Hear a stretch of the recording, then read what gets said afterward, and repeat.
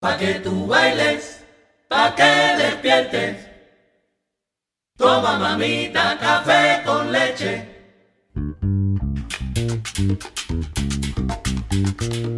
All right, we'd like to thank John Santos and his Machete Ensemble for that intro song, Café con Leche. Thank you, John. Yes, thank you, John. And here I am, Lila Rascaeta, in the studio again with my mother, Lena Martinez. Hey, Lai. Thank you so much for joining us. My pleasure. Yes, we're here to ask again, what's harder for you?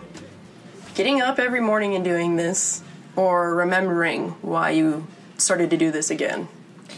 So I think I'd rather answer that by saying that remembering why is what makes it easier and some days possible for me to get out of bed and do this. Because, you know, the older I get, the achier those bones get. The harder it is to get up in those mornings. Exactly. Yeah. But the why is what keeps me motivated, for sure. And the why for me is been a passion of mine since I was in high school, when I was rather geekish and read all about what Ray Kroc did for McDonald's and how he basically created the franchise for food. And I thought, wow, I think Cuban cuisine should have that same success. What lucrative hobbies you had in high school. Lucrative aspirations, anyway. Yeah. My mission remains today to bring authentic Cuban cuisine to as many people as possible, fast and fresh. Yeah, which you do here in the kitchen. You make sure that everything is hand-trimmed, super lean, super healthy. You make all the spice blends here. Yeah, super flavorful. Cool. And super, authentically Cuban. Pre-Castro. Yeah, I guess you could put it that way. Although even we have evolved, which is why we refer to our mission as partly Cuban evolution.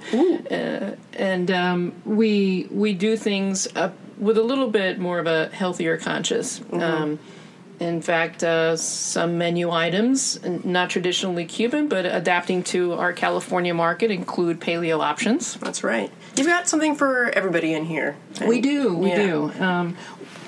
Which brings me to another point. I don't know if you mind us touching on that, about one of the objectives, the original objectives of how to make this more widely accessible, is to make it a business model that's easily scalable. And by that I mean a menu that is streamlined and not as extensive as some of the Cuban restaurants are throughout Miami, New York, LA.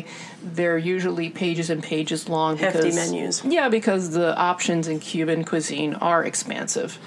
But in order to make it more accessible and roll out faster and standardized in a standardized manner, a la Chipotle, for example, you really do have to streamline the menu. So it's a tricky balance. Even here today, I'm still experimenting with the menu, trying to figure out which dishes are the most popular ones so that we can replicate the store in another city sooner rather than later. Yeah, we got to find our darlings, right? Yeah, and we've pretty much narrowed that down. Our menu isn't pages long, as you know. There are a number of iterations that you could have with the same menu items. Right. And in the same way that you could customize a Chipotle bowl, you could do that here, too. Right. So that's how you want to, make it as accessible to as many people as possible, fast and fresh. You want Cuban cuisine to be as prolific and as mainstream as pizza, tacos, chow mein.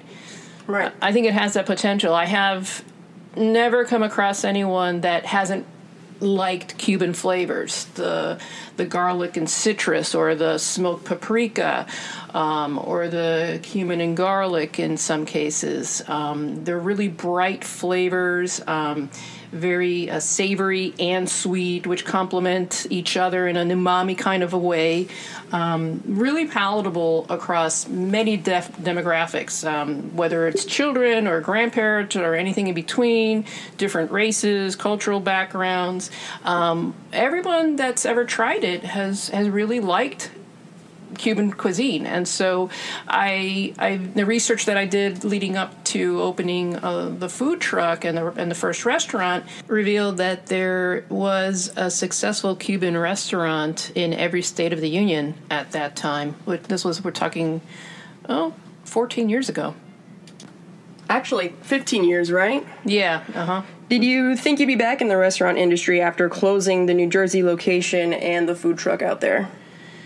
No, I didn't think I'd be lucky enough to have the opportunity. And some who have been in the restaurant industry as an owner would probably question my sanity for choosing the word lucky. But it's been a passion of mine since, like I said, I was in high school. So when somebody asked me what I would be doing if I had my druthers and money were no object, I said, open my Cuban restaurant in a heartbeat.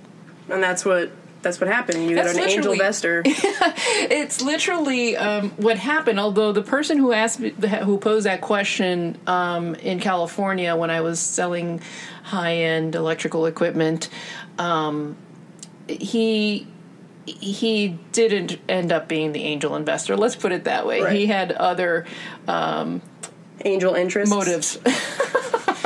But lo and behold, you found somebody, the landlord here.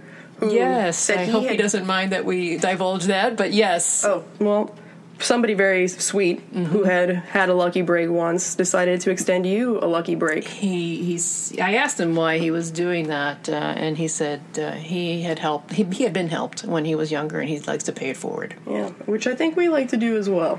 Yes, and we've been, I think, fortunate enough to come across that more than once in different ways, especially in the last year and a half. Yeah, especially since coming out here, too. Mm-hmm.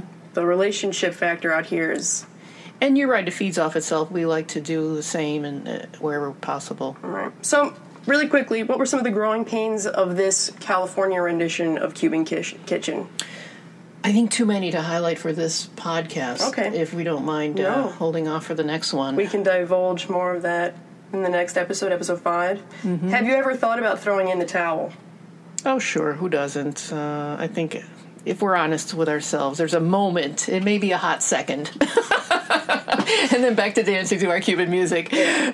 So your why is the motivation for why you do this every morning. Absolutely. And can you just summarize what it was for us again, your why? Again, it's the passion and belief that people would love to have a Cuban restaurant in Main Street, USA, anywhere in the country.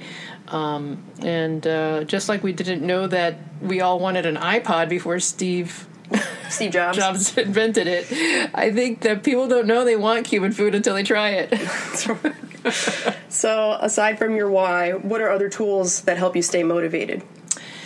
Oh, thank you for asking that, because I want to give a plug to Ryan Holiday, who wrote a book that I referenced in one of my newsletters, The Obstacle is the Way. Fantastic stuff. My therapist, Tom Winter, had exposed me to the Stoicism philosophy, or philosophy of Stoicism. I'm not sure what's correct, but Ryan Holiday has done tons of research and written excellent books on this philosophy, and I find myself listening not only to his Daily Stoic podcast, but listening to the Audible books over and over and over again, because they're really inspirational and so appropriate and timely for today. So what lessons or practices from Ryan Holiday do you use now? Well, particularly in The Obstacle is the Way, is to see challenges as that actually is the way to another means of being successful. So take the pandemic.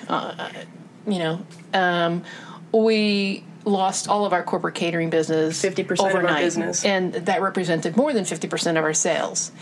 And we pivoted. We actually pursued what I originally set out to do, which was target individuals, not just, large group orders that are done by one fabulous person who I love, my associates who do order for us, corporate catering. But now we've had to pivot to target a much wider target market and audience. And so it's pushed us to realize the potential of our dream. So. Right. That it is actually something that people... So that obstacle became the way. Right. People want Cuban food, and we're finding a way to give it to them. I'm not downplaying the impact that the pandemic has had. We're not out of the woods. No. But, again, the book, it's about what's great about this book. And this book talks about many people throughout history who have had either born with challenges or have suffered and encountered challenges that... Time and time again. Yes. And how they worked through it, around it, over it, under it, you name it. It just became a path for them to a better life. Different, sometimes harder first, but then maybe better. You love inspirational stories like that, and I think comeback stories too. Yeah, you love comeback stories, which I love that we are a comeback story. Yeah. So stick with us as we continue to unfold our comeback story with rendition 3 of the Cuban Kitchen out here in California. Indeed. Yep. And also be sure to stay tuned because we've been cooking up some fancy things in the kitchen that we're excited to share with you. Some Always specials. Experimenting. Yes. Some very special specials for the holiday season. All right. Make sure you subscribe to our email. Thank you so much for joining us again for this episode of A Meal and Two Mics with me, Lila Rascaeta, and my mother. What a beauty she is. All right. Thank you so much, folks. Love you next time. Love you. A Soraya por la mañana le gusta en cantidad, se muere si no toma café con leche.